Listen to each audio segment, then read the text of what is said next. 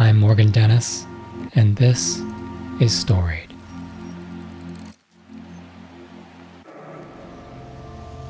My wife tells me that she only hears about my sleep when I've had a bad sleep. So I've been trying to tell her more when my sleeps are good. And I slept really well last night, and actually for the last few nights. So I feel really good. I feel totally awake. It's such a good feeling. It's May 2nd today. It's tax day here in Canada, and I filed our taxes a little bit ago after struggling with them for the last week, but I think I got everything sorted. I actually did our own taxes this year after having an accountant do it for the last few years, but I used to do it a long time ago, but got out of the habit. But to save some money, I went in and took care of it. I think it's all sorted. It's Monday today, and I've always really liked Mondays for some reason. My wife and I got married on a Monday. We eloped, so it fell on a Monday. And I'd mentioned the fact that I really like Mondays, and she thought it was crazy. But it's always just, I love the productivity of a Monday, the fresh start. You've got the whole week ahead of you. I'm a Capricorn, not that I follow astrology really. I have a friend at work, Jennifer Phoenix. She's a really popular professor actually, and she teaches mythology, and I might actually have her on this show. We've talked ourselves about starting our own podcast, but I think she'd be a good one to have on. But she's really into astrology, and I've talked about it a lot. And Capricorns, when I was growing up, when I was a kid and young, I never really understood the statement about Capricorns being really business-minded people, and never really made much sense to me. But as I grew up and became a professional, I really sort of connected with that side to sort of, even though I don't have my own business, I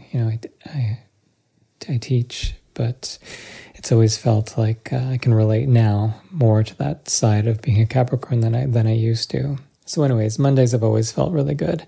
I sometimes struggle on a week after a long weekend because it just feels like it's hard to get that momentum, or once you get it, the week is rapidly wrapping up. But of course, long weekends are nice as well too. I'm not slamming long weekends. Over the weekend, I was looking up Sheila Heti, the Toronto author, on Audible. I was looking for her new book, Pure Color. She's a really interesting author. I've always liked her. She's got a really unique voice.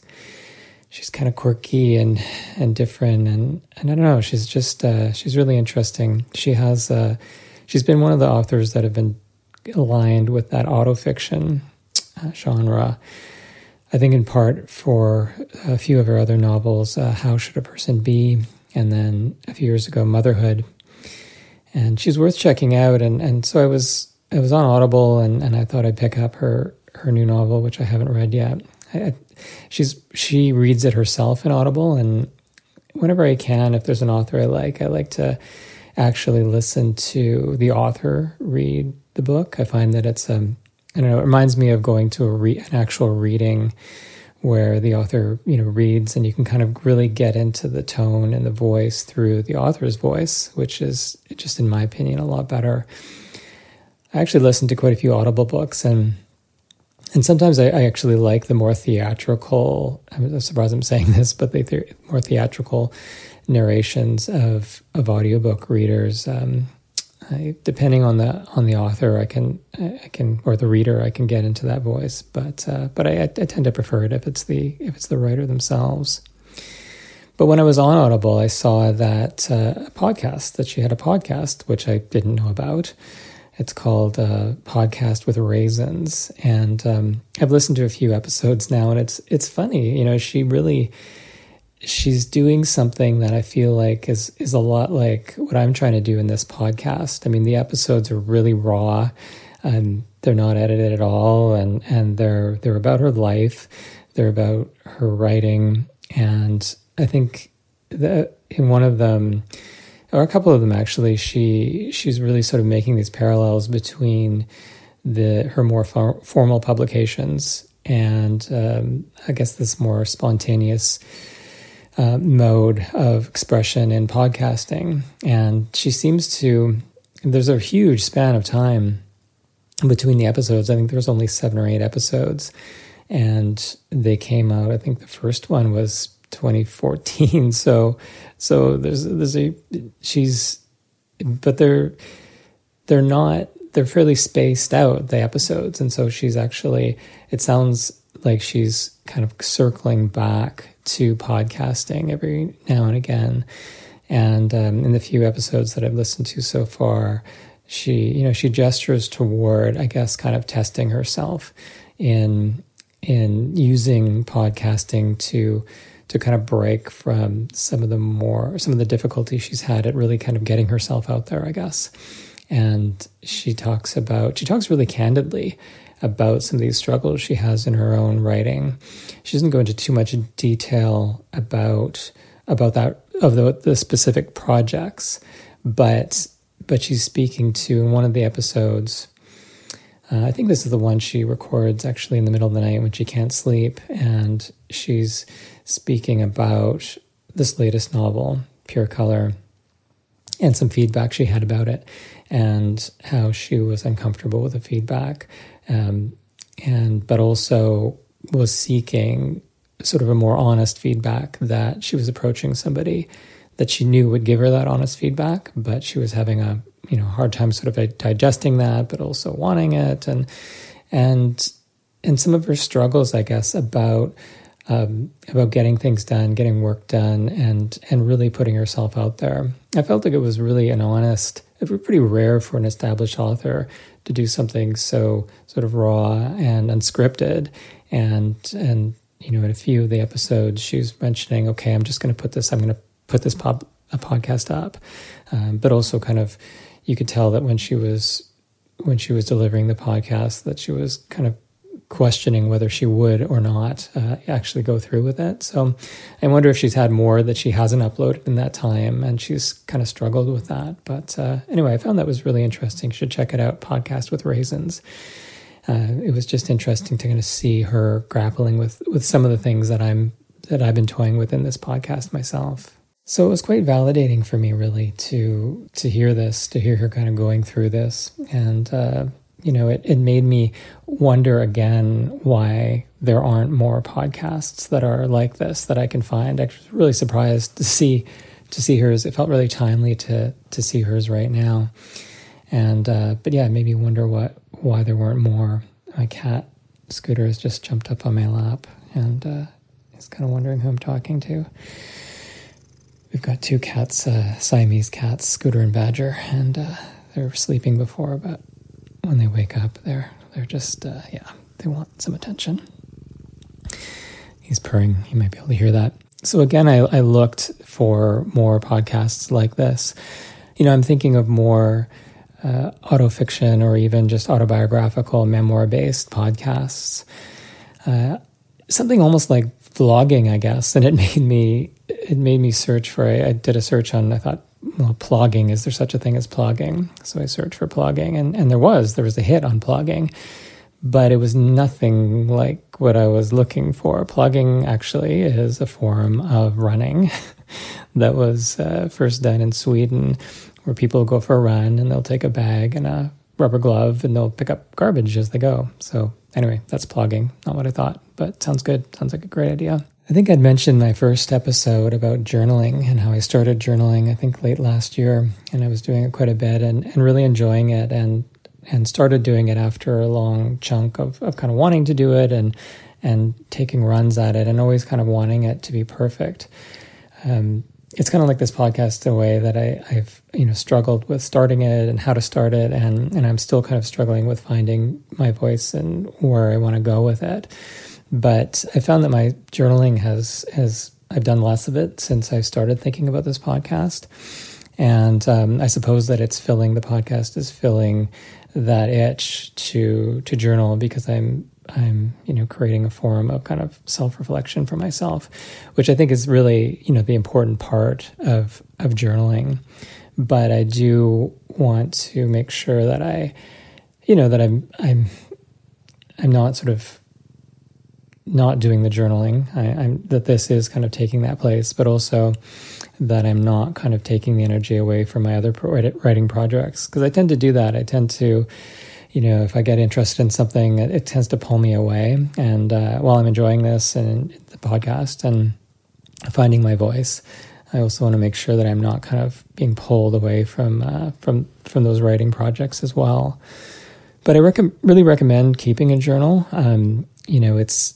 They say that the best time to start a journal is 10 years ago, and the second best time is right now. So if you haven't done that before, it's a really good thing to start. It's and the best thing about it really is that it can be whatever you want it to be. I mean, I found when I started my journal, I thought, do I do this every day? I should do it every day. And I was doing it every day for a while, but then it felt like it was just it was a bit more of an obligation. I also found that I liked doing it in the morning before I got going on my day, but I felt like I was kind of chronicling the day before.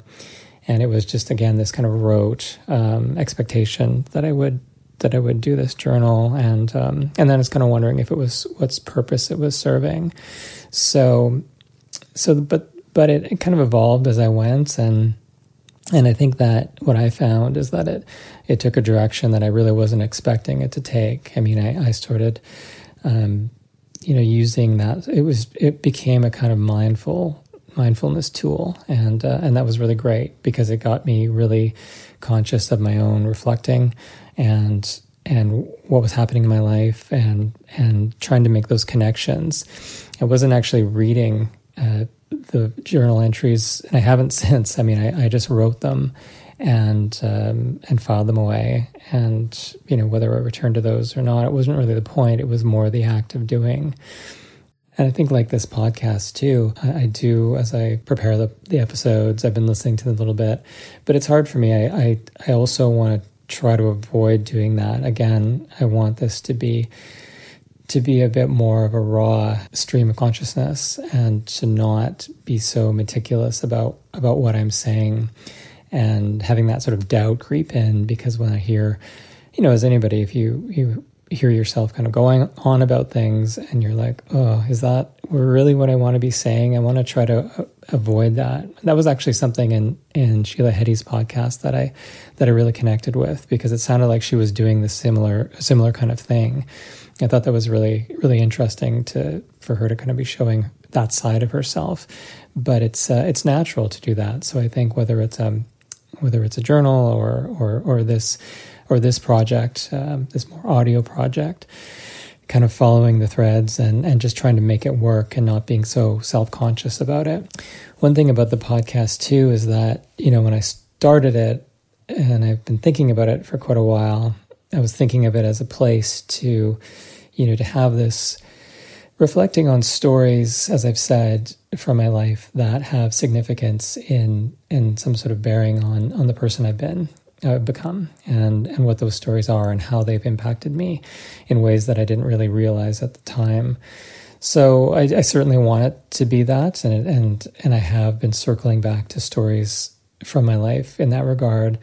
But I think it's also interesting to kind of use it as this reflection tool, and to kind of probe things that are, occurring within the present, and to think about how those things might, again, sort of roll out into the future. So trying to treat myself as this point of this access point, I guess, between past and future, and to really kind of see how those dots are connecting.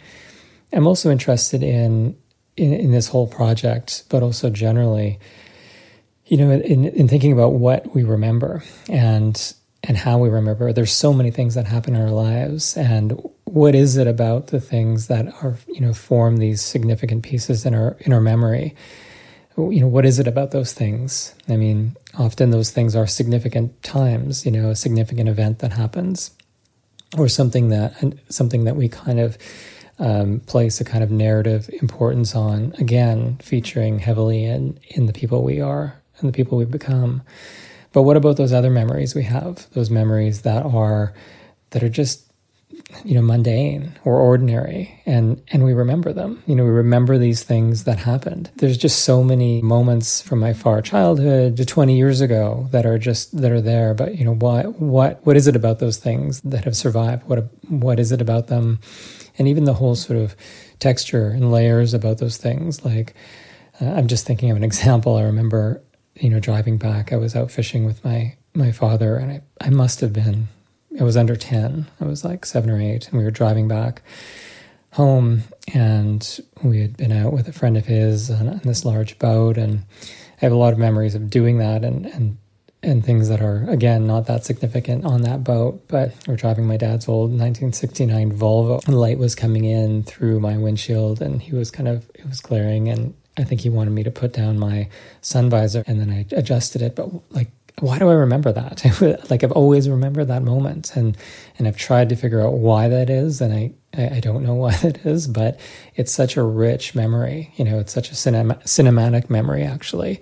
With the sun coming in over the mountains, this yellow glowing light, and even touching the tactile feeling of the Volvo's sun visor as I pulled it down. I can actually just now, and I haven't even thought of that in decades, but there was almost a pocked kind of feeling, like pinpricks, little pinholes in that material, and how that felt on my hand as I pulled it down, and then the other sensory memories of that moment, the smells coming in of the car and its vinyl or whatever it was, and just sort of the feeling that what is now would be a vintage element of that car, the hard metals inside and the glass, and just how different cars are constructed then.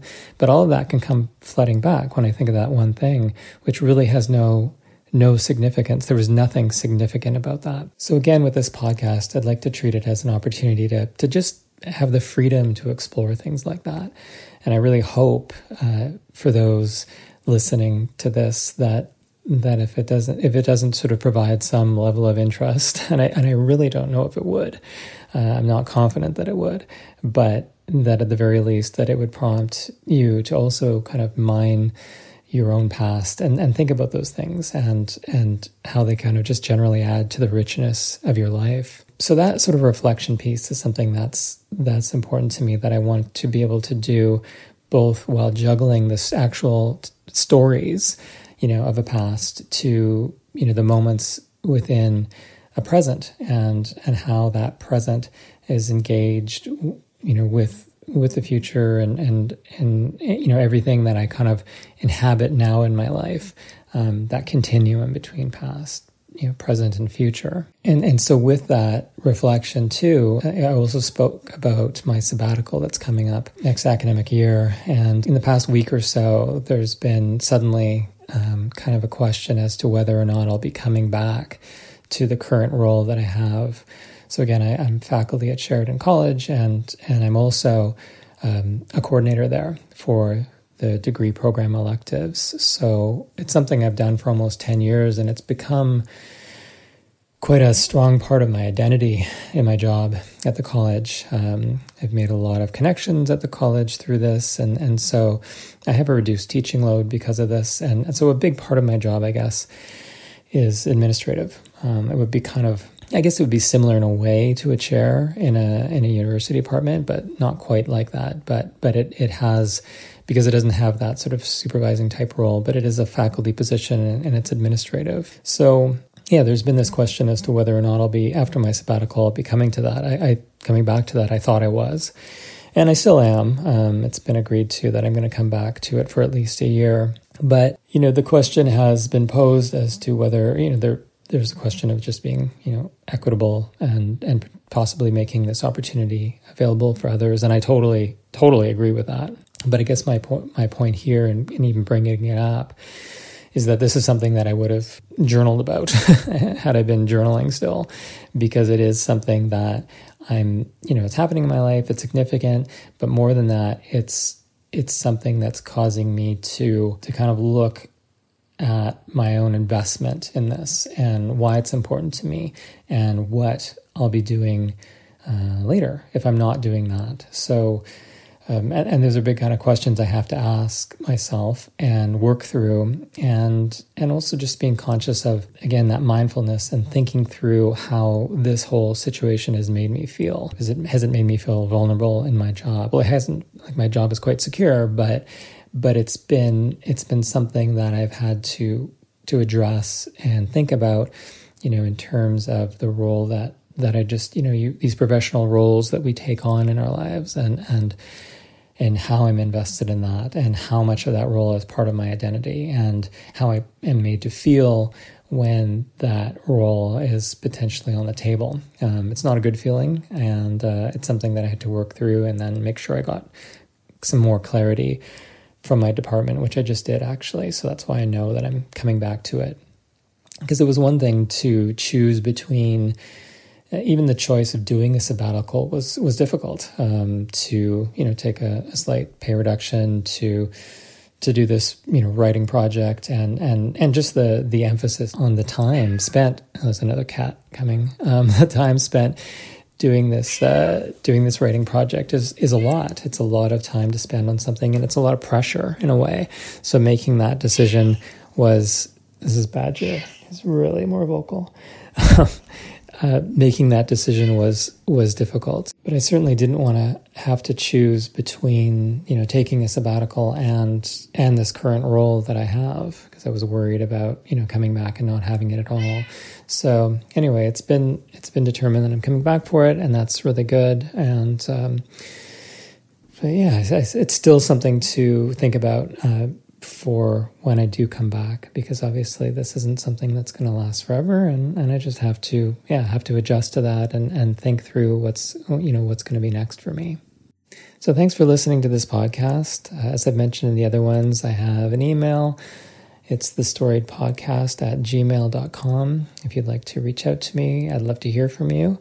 Also, if you want to write a review in wherever you're listening to this podcast, that would be much appreciated. It helps the podcast out. In the show notes, I've also got my Instagram account, so you can check that out, and other ways to support the podcast. Maybe for today's episode, I'll throw in a couple pictures of these cats so you can see them. They're pretty ridiculous. So thanks for listening, and happy Monday.